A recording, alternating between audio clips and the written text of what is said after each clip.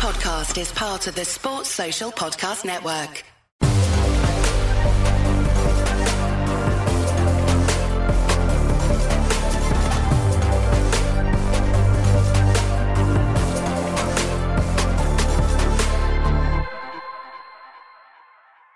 Hello and welcome to the West London Sport QPR podcast. I'm Dan Bennett. I'm joined by Ian McCullough of West London Sport and former QPR striker Kevin Gallen. At the risk of sounding all doom and gloom so early on in the season, it is now 4 games without a win for QPR in all competitions, drawing 1-1 with Rotherham on Saturday. Ian, you were there at the game. What were your kind of main takeaways from this one? What did you learn from it, do you think? What I learned from it, it was much better than it was against Blackpool. Really, they should have been out of sight. Could have won a game 4 or 5. 4 very, very presentable chances in the 6-yard box that should have been finished. And really, Senny didn't have a save to make. And the only thing he had to do was kind of put the ball out the net because, you know, once again, free kick into the box, failing to clear the ball in the box. And, you know, it's fallen to Agbene and he's just sort of side-footed it in. But that aside, it was pretty positive, I thought. I thought the kind of Willock and Laird kind of linking up, that looked really, as the game progressed, that got better and better. Willock grew into the game. He looks still he's not fully there yet. He's probably about 70% from what I can see. So it's a good 80 minutes for him. Ilias Chair's best game of the season, played really well.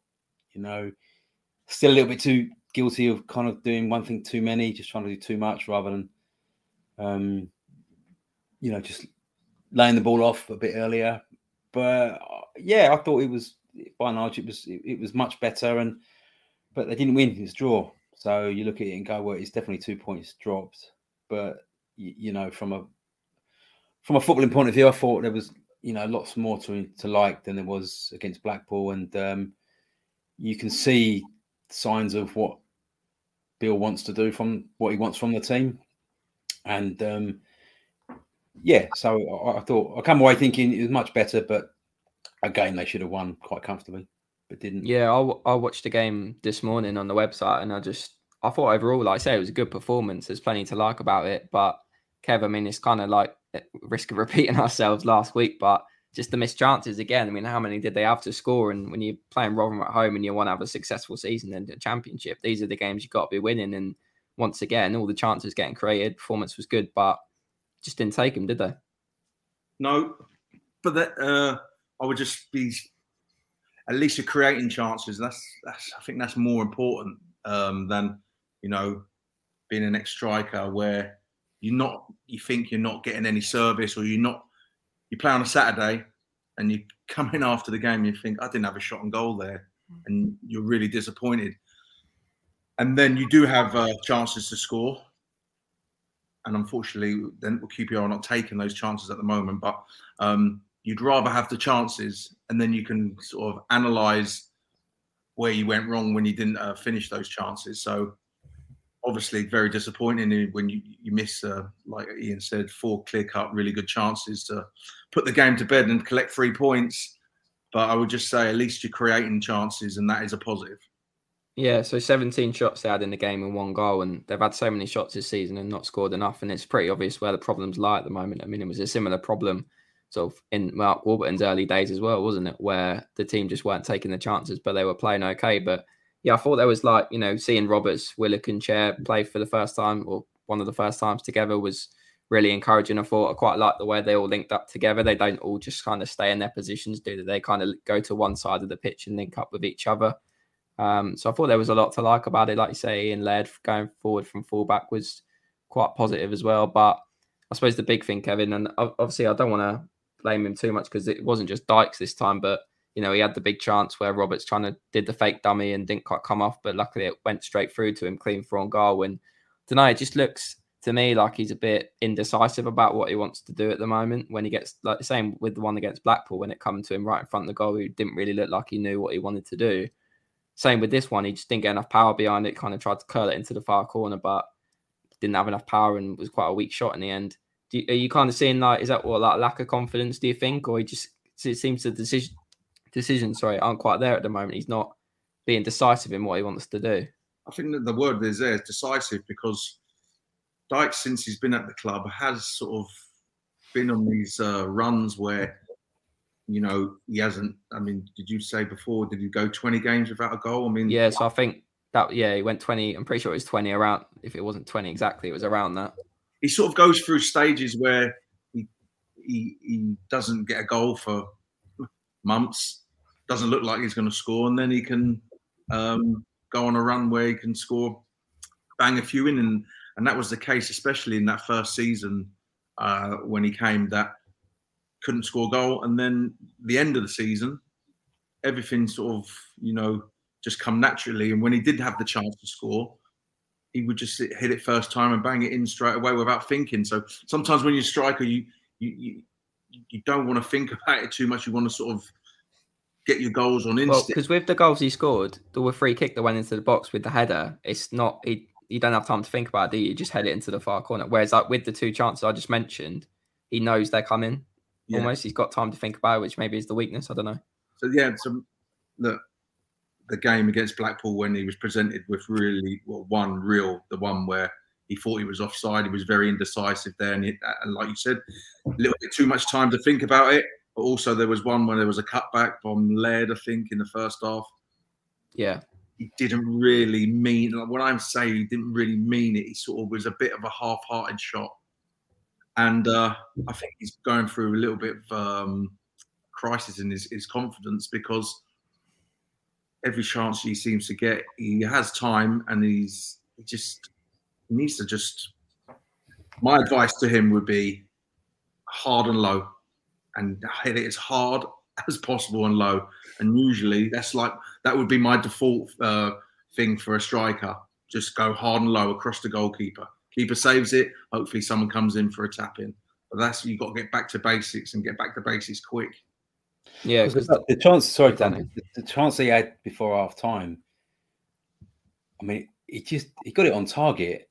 The keeper saved it sort of quite easily, but there was no real venom in the strike. And he has scored sort of the goals he has scored. I mean, I recall one at Rotherham, I think, a couple of years ago, where he just kind of, you know, put his laces through it and put it in the top corner. The goal against Brentford when Bright Samuel crossed it to him as a similar sort of position. And I don't know, Kevin, is that a sign of a player lacking confidence when he's not putting his laces through it? It's almost like he's trying to not kick it too hard in case it goes over the bar. Is that sort of, or is it just a collective thing of? I think that obviously when you're getting chances and you're missing them, your confidence, that's why centre forward is probably the toughest position. And you might think I'm being biased because I was an ex. You're sort of judged on your goals as well. And if you don't score, and you're adding something to the team with your hold-up play and creating, then that helps. But ultimately, you want to score, and you're there to score. And I just feel like he is going through a little bit of a confidence crisis. And the sooner he gets back, and I'll just say what I just said a minute ago, the next chance that presents itself to him, you've got to put your laces through that ball and as low and hard as possible. And I will say as well, credit to the fans on Saturday, because they were getting behind him. They were singing his name and trying to kind of. You can see from Dykes, he is someone that does try. It's not working for him at the minute. I mean, and what you see on social media and what you hear at the ground are two very, very different things. And I thought, you know, when he got taken off, you know, there was a decent reception from when he went off. So, you know, because, you know, it's all very well and good saying, "I'll bring someone else in, this and that." But at the moment, he's what they've got, and you've got to go with what you've got. And I mean, is it a sign that the fact that he is getting in positions, Kev, and missing the chances? That's positive that he's getting in those positions. Because, like I said, if you come off the pitch and you haven't had a kick and you haven't had a chance on goal, that's when I'll be more disappointed. Because then now you're questioning your movement, then you're questioning your service. Then that can become an argument with the midfielders or the wingers. You're not putting the ball in for me. Yes, I am. You're not making the runs, and then it all gets a little bit silly. But like I said about being the toughest position on the pitch is because there's so many disappointments as being a centre forward. Because you could have a really good game, and you miss a sitter in the last minute.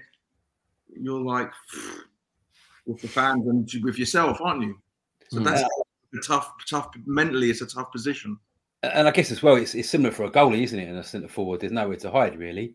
Yeah, I mean the goalie made 5 world-class saves, but then 0-0 lets one through his legs in the last minute. Then it's like everyone's pointing the finger. Tough. I suppose you've got all that pressure as well, like the lads are on win bonuses, etc., etc. And if you're missing, you'll put through chances. You're going in with that on your mind as well. You're worrying about that. You're worrying about am I scoring goals? There's a lot more to it than just sort of. Well, I'm tipping that. Yeah, the outside pressures of just sort of what people are saying about you on Twitter. You know what I mean? I mean, I would say that would be the least of his worries. You got personal pride. Every player has, and you want to do well. But not only that, but you want to do well for yourself, well for the team, well for your family. And then, good point, Ian, about, there's win bonuses on the line and all that and stuff. And you want to keep your place. But Ian, like I said, I mean, it wasn't just Dykes in this situation, was it? We can't just single him out because there was other players who, the chances kind of fell to all different players, which, it's kind of like a team problem at the moment. The chair one for me was the biggest one. Armstrong does great, cuts it back across, and I know it didn't even result in a shot on goal, but he's so close to the goal, and you just feel like if he just takes a touch and he's got to get a touch in the scene, isn't it? Yeah, or even just hits it first time. I don't know. He sort of went for it with his foot and like wrong foot. Maybe just didn't get the contact. He didn't make the contact that he needed to make. But yeah, it seems like a whole team problem at the moment, where just in those moments of quality where you need it, apart from Chris Willock, who we'll come on to in a minute, it's just they're not taking the chances. Yeah, and I think as well, it's like conceding that first goal as well. Yeah. If Rangers score first goal's massive, isn't it? They win that game easy. You give the team like Rotherham. Well, I thought same against Blackpool as well. If Dykes puts it away, I don't think Blackpool come back and get a result there. I think QPR win that fairly comfortably. But and as Mike Warburton always say, like you give a team a lead, they've got something to cling on to. And put men behind the ball and waste time and stuff like that. And then the team's trying then too hard to try and get back into the game. And it's so I mean they've got to start better really. I mean you can blame the strikers all you want, but again another sloppy goal to concede, much like the goal against Blackpool, where defenders not clearing the ball. You've got to clear the ball. Clear your lines. Just put it in the stand. Put it, but don't let it bounce. That's basics. You're taught that. As a 9-year-old, don't let the ball bounce in the box. Just get rid of it. Looked like he was almost trying to take a touch. Maybe I know it came to him very quickly, but it did look almost like he was trying to control it and play out. But yeah, like I said, just need to get your foot through it, don't you, in that situation? So. But yeah, Kev, I mean, obviously, like I say, Dykes, he's kind of struggling at the moment. Has scored this season, so it's not like he's still waiting on the first goal. But with the striker situation at the moment, obviously, we know they're looking for a striker. We know that they'd like Cameron Archer, but I mean, who doesn't want Cameron Archer in the Championship? And Steven Gerrard doesn't seem to want to let him go out on loan at the moment as well. So, but is it just now come down to just a lack of kind of quality in those areas? Do they need to add someone that has that quality, or is it just a matter of trying to let Dykes and Armstrong improve over the course of this season, hopefully become the players that QPR need them to be? Or is it just a case of if they want to do well this season, got to get someone in that is more instinctive in front of goal? I mean, I look back at when like Nahki Wells was playing, Nahki Wells probably doesn't do as much off the ball or, holding up like Lyndon Dykes does, but he was clinical when the chances came to him. Do you feel like they need that kind of player, or where are you on that? Well, I think that I've been very vocal. I think we need a striker, and that will just to help the team and to help the club to move forward and to try and achieve something this season. But that doesn't to say that Lyndon Dykes or Sinclair Arsenal or Macaulay Bonne haven't got a role to play this season. They'll be needed. I do think that QPR need a certain type of striker, or maybe more of a penalty box striker, but you're saying, is it Cameron Archer? Who else is there out there that is possible considering the financial restrictions that QPR seem to be under? Well, he said it the other day, didn't he? It's frees and loans is what they're looking at. So it's unless they sell someone, obviously, which changes things. But I mean, Macaulay Bonne wasn't on the bench again, or was he? No, he's not involved again. Days look numbered, don't they? His days look numbered because you know what I mean. He's a £2 million striker, and he hasn't even getting on the bench. And it's not as if QPR are free scoring at the moment. So his days looks numbered. But do we know who wants to take him? Are they going to pay his wages? There's so much things and behind the scenes that we don't really know about. So what amount of money is available? For instance, if Cameron Archer is available, Do we have to pay a certain amount of his wages, all of his wages? Is there a loan fee? Can we afford it? Is Macaulay Vaughan going to go somewhere? If he goes out on loan, are they going to pay the majority of his wages? Are they going to give us a loan fee? Pretty sure. I'm not sure that's a possibility at the moment. So there is a lot of factors of getting the players in. Yeah, and I'm going to put a clip in here that you can listen to now with Beale talking about Sinclair Armstrong and why he's not quite ready to start and why he needs a bit of patience. I think media around football, I love media. You know, I'm really open with you guys when I spoke. Some people have got to read the signs that I was throwing out over the last few weeks. He's a young boy. 21 days ago he made his debut. And people are calling for him to start. Physically, he looked tired today from the exertions of Tuesday. There's some areas of his game he needs to pick up on. What he's not lacking is natural enthusiasm, pace and power. But you've got to trust us behind the scenes. It's been my job for 20 years to develop players to go on. And I've seen a lot of players. Sinclair will do really well if everyone just gives him time and patience. And, you know, you have to be mindful that his whole world's changed in 3 weeks. It's a boy that came over from Ireland a year ago. He's gone on 2 loans. He's not spent much time in our club. I come in, we decide to keep him in even though we have numerous loan offers. He will have a really good season if people just stay off him a minute. Just be careful. Now, this is someone's son that I'm entrusted in looking after, not just as a football player, but also as a young human being. And Sinclair's doing fine at the moment. He beats himself up because he rides the waves of highs and lows, and he's not the only one who missed an opportunity today. But I just feel that, you know, the furore around him will bring him on at the speed that he shows us. We're not going to rush this young man. Kev, do you kind of agree with what Beale's saying there? Like, that Armstrong just needs to be afforded the time and the patience from the fans. That, you know, a lot of calls for him to start now, but, you know, he's played only a handful of professional games, and I say professional, National League's not kind of a professional league now, but technically it's not. And, you know, most of the games he's played have been for teams in the National League, Aldershot and Torquay, I believe he was on loan at. I hope I got that right. But I mean, obviously he's done well since he's come on, hasn't he? But he's not scored yet. He's had some big chances as well. Do you feel like he's just got to be given the time now, and he's kind of in a good place? Because I personally feel like his role is well suited to him at the moment. He's coming on with sort of half an hour, 20 minutes to go, and he's causing a lot of problems to defences. And, you know, he set that chance up for Chair that probably should have been taken. So you kind of agree with that? He looks to me at the moment as an impact player, but there might be a call for him to start a game, and you never know, because he might be saying to the manager, "Why don't you start me? I could be just as makes just as big as an impact starting." Until we actually see it, we can't judge it. But relying on a 19-year-old, like you said, who hasn't really played that many professional games, I think it's a little bit tough on him. I mean, for his development, I would say a loan would be for a season at a League 2, League 1 club would probably. You think that'd be better for him? Better for his career at this stage. But like I said, we're not a free scoring team at the moment, and we need him. And he's come close. His finishing hasn't been great.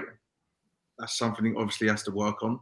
But he's got good power and pace, and he's been a good impact for QPR coming off the bench. Yeah, because Beale said like he doesn't want him to go and play for another team because he wants him around QPR and he wants to work with him and try and improve him, which I guess that's what he feels like is best for him being around, because he's certainly showing like in appearances off the bench that he's good enough to play the role he's doing at the moment in the Championship. But I mean, that kind of brings me on to my point as well, Kev. Like, I know you've got some thoughts on this, but I mean, a lot's been made about kind of development and improvement at QPR this season. And, you know, Beale said on a couple of occasions that, you know, get behind the players we've got here now, as we touched on a minute ago, because they might be the players that are, you know, playing in the team for the rest of the year because of the financial constraints on the club. But with like Dykes and the other players, is it a case of being able to coach them and improve them, do you think? Or is it just a case that QPR have got to get better quality players in the door? Like, where are you kind of on that debate? Well, Lyndon Dykes, I mean, you can always continue to improve at any stage of your career. The more practice you put in, there's no doubt about that. I mean, Sinclair Armstrong is new. I do believe he needs to improve his technique. left foot, right foot, and finishing. And the only way you do that is by practicing, striking the ball every day. Lyndon Dykes, I think it's more of a confidence thing and a mental thing for him at the moment. I think, like we said, he's a little bit anxious, and the opportunities when he does get them and the ones that he's missed is when he's actually had a little bit of time to think about it. Where the goal he scored against Middlesbrough was great ball in for free kick, and he gets his head and like you said, didn't have time to think about it, just done it instinctively. So, but there is Sinclair Armstrong's a young lad. Of course, he's got he's got potential to improve and to learn the game.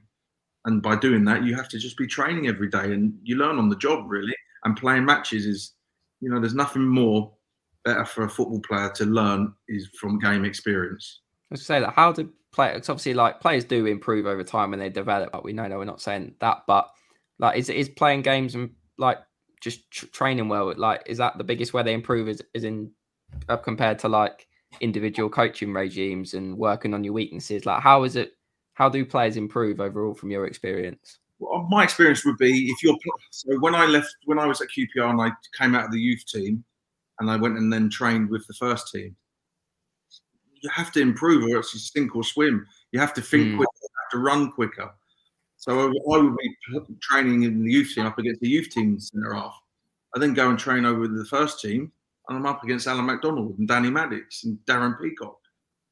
Top defenders, strong defenders. So for me to get the better of them, I have to be, maybe I was like just training at 7 out of 10 over in the youth team pitch. Now to get the better of them, I've got to be at 10 out of 10. And so you improve all the time by training with better players. And then after the training, you'd say to a coach, can we do some finishing? Or can I get a winger to put some balls in the box for me? He needs to practice his crossing. So you just sort of work on your technique and stuff like that. Another big thing is when you come against the first team goalkeepers. I remember doing a shooting session against Jan Steichgall. I was hitting shots, my best shots. He was just doing that. I was like, oh my God, I need to improve big time here to do anything in football. And do you think that's what Sinclair Armstrong will probably be going through now as well, like a similar thing? A little bit, yeah. But by training with like a first team or training with the first team players at QPR, you're going to improve. You have to. Because like I said, you've got to think quicker, you've got to run quicker, you've got to be stronger. And the managers and that are like judging you on your training performances, wherever you want to play. Where if he's playing for the under-21s, he's going to play all the time, isn't he? Whether he trains well or not, he's going to play. Not team. You got to train properly, and then the manager will pick you. Because I think you said, like, when we spoke and not on the podcast, but you said to us before, like, you didn't get a lot of individual coaching in your career. Like, you didn't get a lot of that, really. Is that sort of? I just thought, me personally, just learn on the job, and you'd watch. I'd be nothing and watching football all the time, and watching strikers who you liked as a player and what runs they made, but you wouldn't like an individual coach to tell you how to kick the ball. You don't know how to kick the ball when you're like 9, 10, 11. Yeah. Does it cut to a point where it's like, you know what you should be doing, and then it's just about maximising what you've got, basically, and that you said for games? And there'd be some centre forward coaches out there. I mean, we had Roger Cross, who was a reserve team manager, and who was excellent for the strikers, because after every training session or after the morning training, he'd say, Kevin, we're going out in the afternoon, practice finishing. And I'd be like, oh, brilliant. Yeah, good. And then he'd give you little pointers of making runs and stuff. You just sort of, you've got to watch and you've got to learn on the job, I think. And I think as well, I mean, I spoke to Sinclair when he was on loan last year, and he's a really nice kid. And he was sort of speaking in real relish when I spoke to him about just watching Charlie Austin and Andre Gray. He was sort of saying, well, these guys have scored in the Premier League, watching how they shoot, what they do in training, and just asking questions and learning. And so I think he's got a real thirst for kind of getting better, which is kind of encouraging to see. And, in a short time, really, let's face facts, he's already usurped the £2 million striker who's scored heaps of goals at the national level, scored goals in League One, scored goals in the Championship, but he can't even get on the side now. So already he's made strides. because he's coming off the bench and he's making an impression. But I mean, in terms of, I don't know, we talk about coaching and, but how much time does a manager have to coach during midweek? You're playing sort of Saturday, Tuesday, days off, recovery, etc. But like Warburton spoke about last year a lot. I remember him saying constantly that you don't get time to train. You just recovery game. And that's just shaping that. But I think with someone like Sinclair, it's probably learning. It's not just the shooting and finishing. I think it's probably how do you pin a centre back? How do you kind of, all the little arts you need to be as a striker. How do you get them catch a centre back off guard? All these sort of little things you learn as you get older. That's what he's got to learn. Just to kind of the nuances of being a centre forward. It's because at the moment he's got pace, he's got power, and he's raw. But I mean, he got taken out off the ball on Saturday, which was a real kind of welcome to big boys football. It's off the ball in the back of play behind the referee's back. The Rotherham player just poleaxed him in the middle of the pitch, and all these sort of things. He's going to. He had it at Blackpool as well. He got everyone when he came on, didn't he, as well? So they're going to do that to him, aren't they? That was just a foul. That was someone he beat for pace. But this was off the ball, just to kind of dig in the kind of in back play. So it's encouraging to see where he's going. But I mean, Bill's right as well. He's not the saviour. He's a 19-year-old kid who's learning his trade, and what they're doing with him at the minute, I think, is quite admirable. The way they're working with him and just sort of give him a little taste here and there, and it's good to see. Yeah, I agree. Kev, do you agree with what Ian said there about like not being able to coach much during the week, and that probably the reality of the situation? Because and as well, like with someone like Dykes, is there kind of limited what you can do now? He's played a lot of games. Can he be coached to improve, or is it just about because he knows how to finish, doesn't he? He's scored goals before, but it's just like a mental thing, maybe, like you said. You can improve all the time. There's no doubt that you can improve, but you got to put the work in. And like Ian said about Sinclair Armstrong, he wants to learn, and if players want to learn and get better, they will. But there is if you're playing Saturday midweek, we've gone through this. Saturday you play, you're in on probably Sunday for a massage. Monday's just a light bit. You probably train about 50%. Might do a little bit of a five-a-side, bit of shape, might do a little bit of finishing. Then you play Tuesday, Wednesday off, Thursday, 50%, 40%. Do you know what I mean? Then Friday, shape and tactical stuff for the game on the Saturday. So when you're playing midweek games as well as Saturday, there ain't really much training you can do, because the last thing you want to do is turn up on a Saturday and you left your legs on the training pitch during the week. So that's what I was going to say as well. Like when support. And it used to make me laugh. It's not laugh, but people used to say, "So, how long did you train today?" And I would say when we were playing, "Only an hour." Are you not living in the real world? You'd only done 1 hour of training, 1 hour of work, and I'd be like, "Yeah, I know what you're saying, but we can't leave our legs on because if I can't run on the Saturday, you're not going to say it. Do you know what I mean? We'll be getting booed off.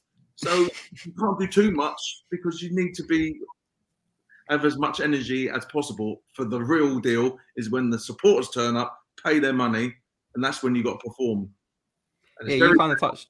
It's very rare, like I said before, where a player is rubbish in training, but then he's brilliant in the match, and that can happen. There are some players out there who really poor trainer.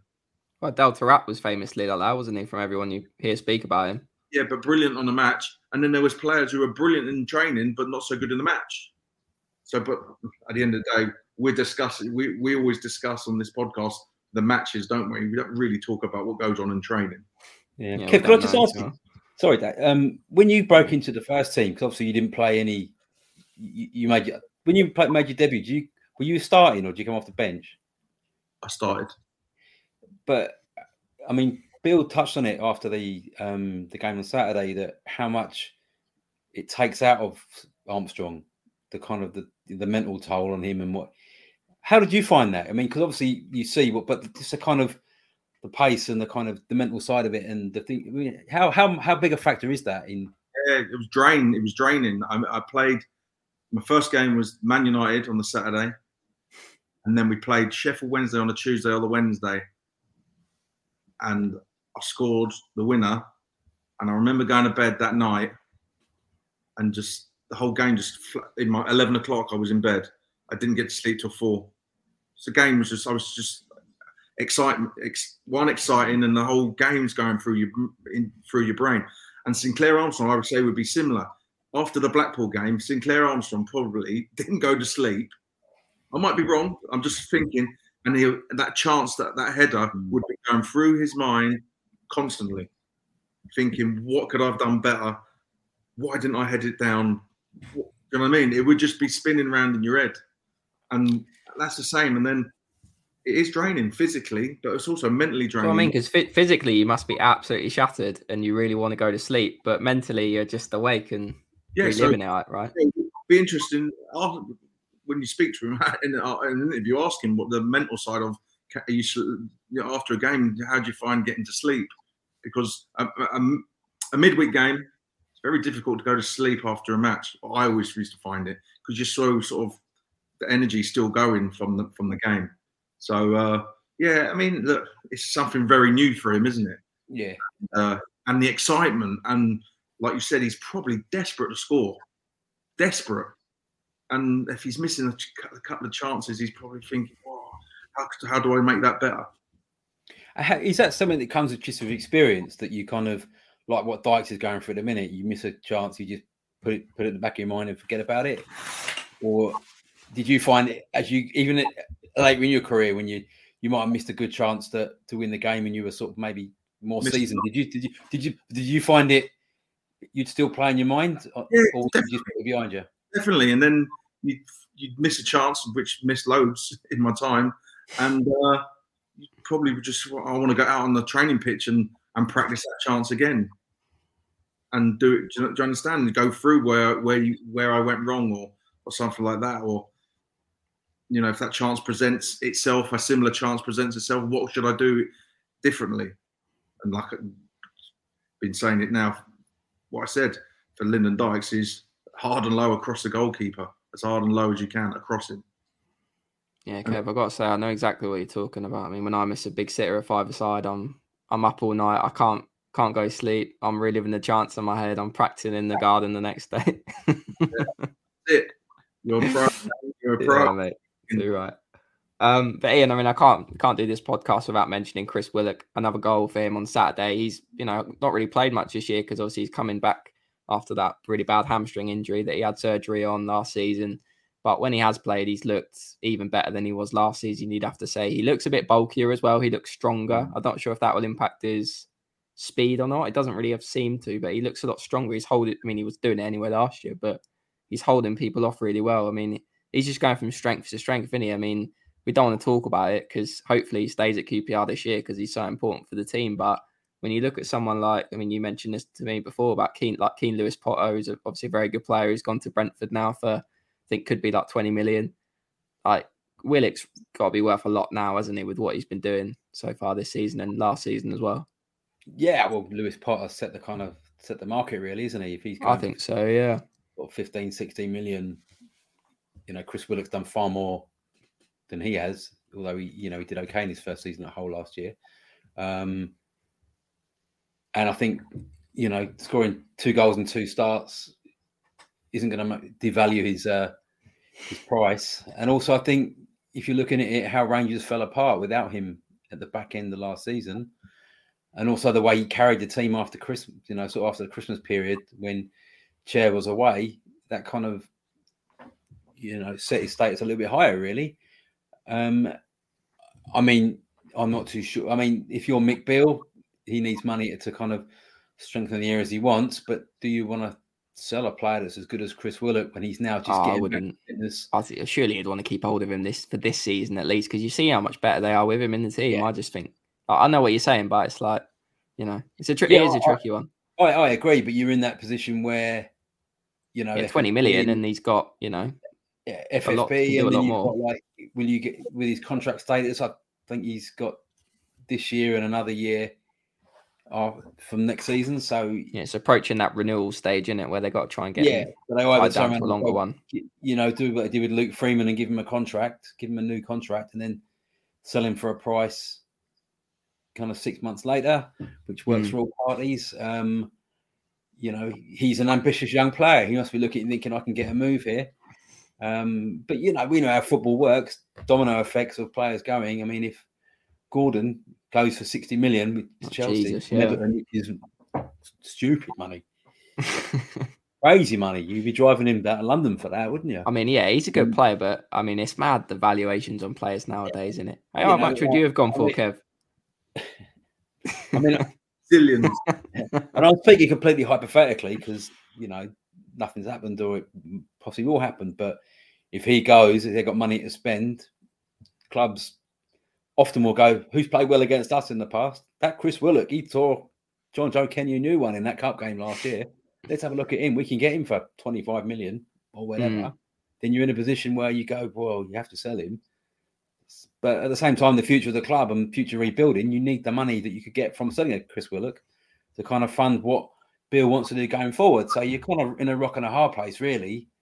I mean, if you can get, 20 million for a player you bought for 700 grand 2 years ago, that's phenomenal. Oh, it's great business. I think it will come to that point as well, like in the near future. I don't think it'll be long before it does, but I just don't think we're at that point now. I think he's got to stay at least hopefully until January. Like, he's not at the same time, January either.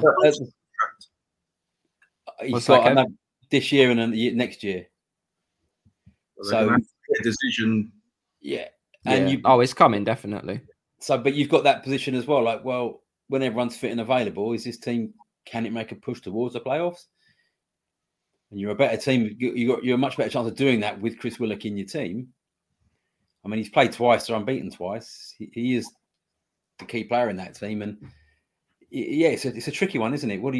And then you've got that situation. If you do sell him close to the deadline, you've got all of a sudden a load of money to play with. You want to buy a replacement, teams are going to up the price of what they want. Yeah, what can you do that late? That's the issue, isn't it?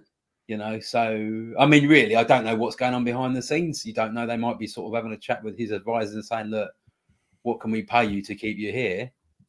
And we'll shake your hand and say, when a deal comes in the summer, we'll let you go.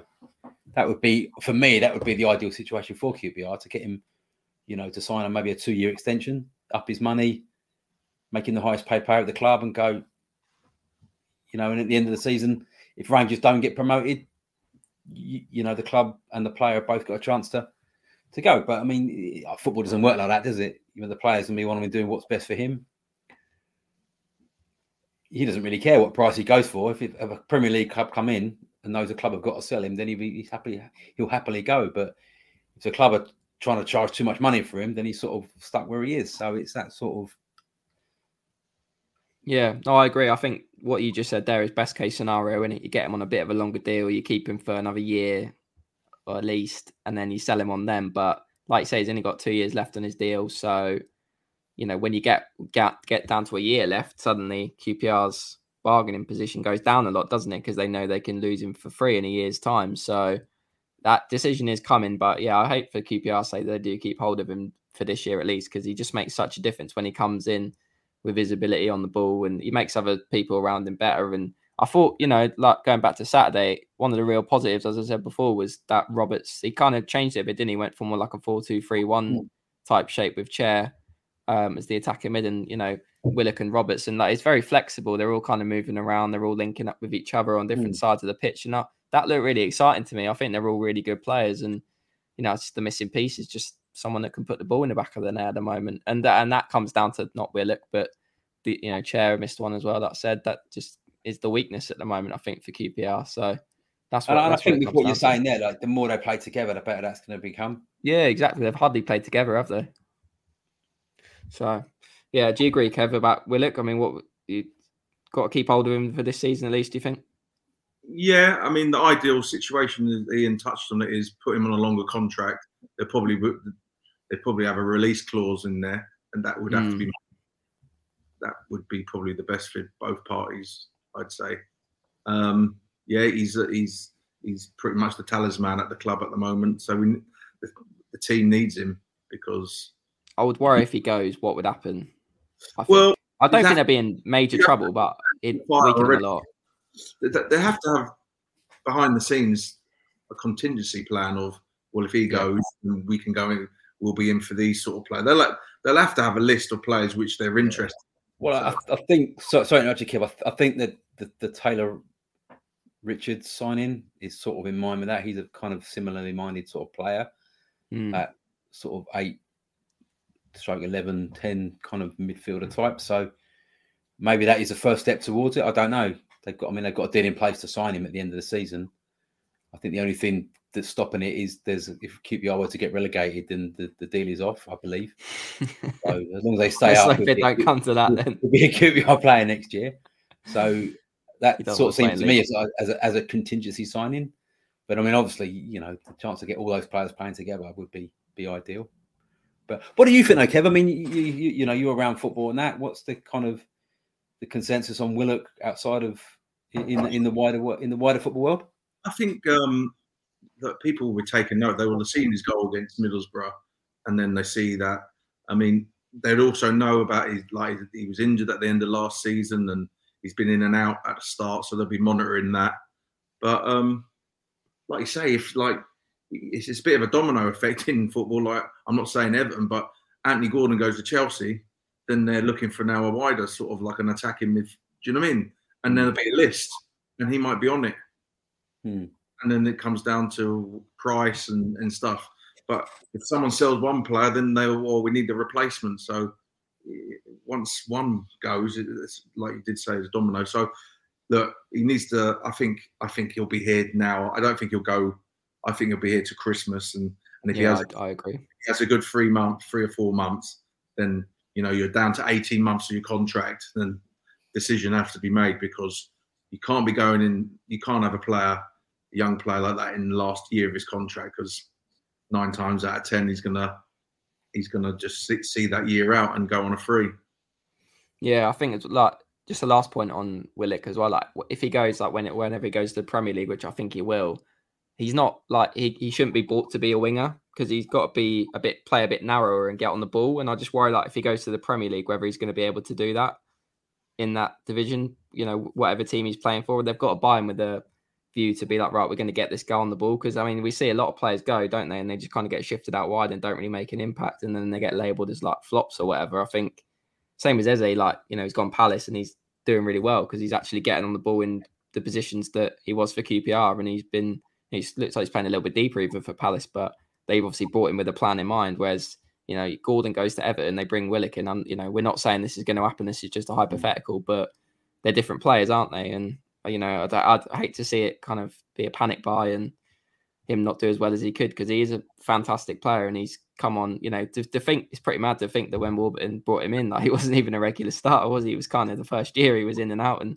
only got good towards the end. So, it's been great from QPR, and I hope he does stay for at least a little bit longer. Right, we'll move on to Watford then on Saturday. Our predictions and our kind of preview for what we think might happen. Watford unbeaten with 2 wins and 3 draws so far from the opening 5 games. Drew 0-0 at Preston last time out.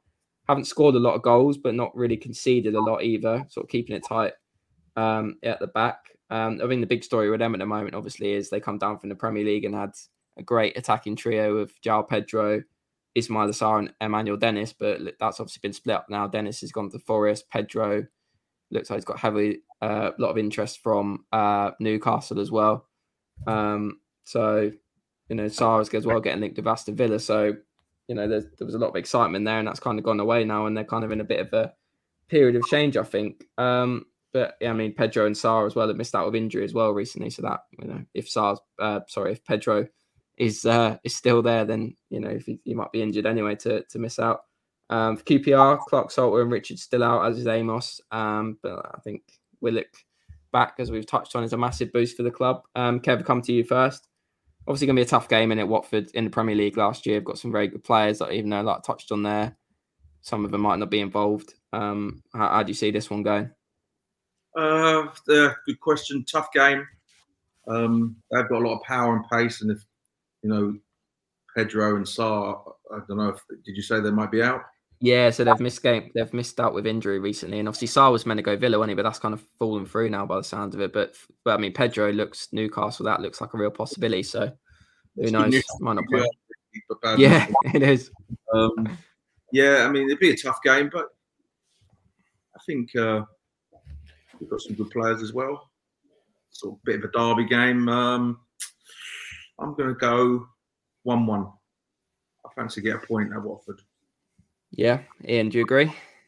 I quite fancy Rangers for this one. I think they'll win. Oh, here we go. No, seriously. I mean, come on now. We're not. this Watford team, they're not Fulham from last year, are they? I mean, they've got some good players. I mean, didn't they lose like 14 home games in a row last year? So you wouldn't say the Vicarage Road is a fortress. They're not scoring loads of goals despite, the firepower they have available to them. All those players have played in the Championship before. I remember Sarr being marked out the game by, an elderly Lee Wallace a few years back when Rangers won there with Albert Adoma's goal. It'll be hard. It will be a very tough game. Don't get me wrong, but I think the signs of the way the Rangers played last Saturday going forward, I think there's lots of points, a lot of signs of encouragement, and I'm going to go Rangers to win 2-1. Yeah, nice. I'm quite confident about it as well. I'm going to be kind of optimistic from QPR. I mean, I'm going to go not exactly the same as Kev, but I also think it will be a draw, maybe like a goalless draw. I know, Ian, you're going to the game, mate, so I hope it feels like it's not a goalless draw and you did get to see some action. But yeah, I mean, I think like Pedro and Sarr, if they play, it might be slightly different. But if they miss out, like I said, I don't think Watford are amazing. Obviously, they didn't score against Preston on Saturday, and they went for a kind of new front three, and the strikers kind of struggled in that game. So, but they are very good defensively. They are pretty solid. So, I think goalless draw, maybe take a point. I think that'd be quite a good result going away to a promotion hopeful team and getting a point. Even though, like I say, QPR haven't won in a little while, I still think that'd be quite a good result. But yeah. Let's see what happens. Thanks for watching or listening. If you're listening to us on streaming platforms, do follow our feed and leave us a positive review if you are. And if you're watching us on YouTube, do remember to leave a like, subscribe to the channel, and comment on what we've said below, what your thoughts are. And we'll be back again very soon. Thanks.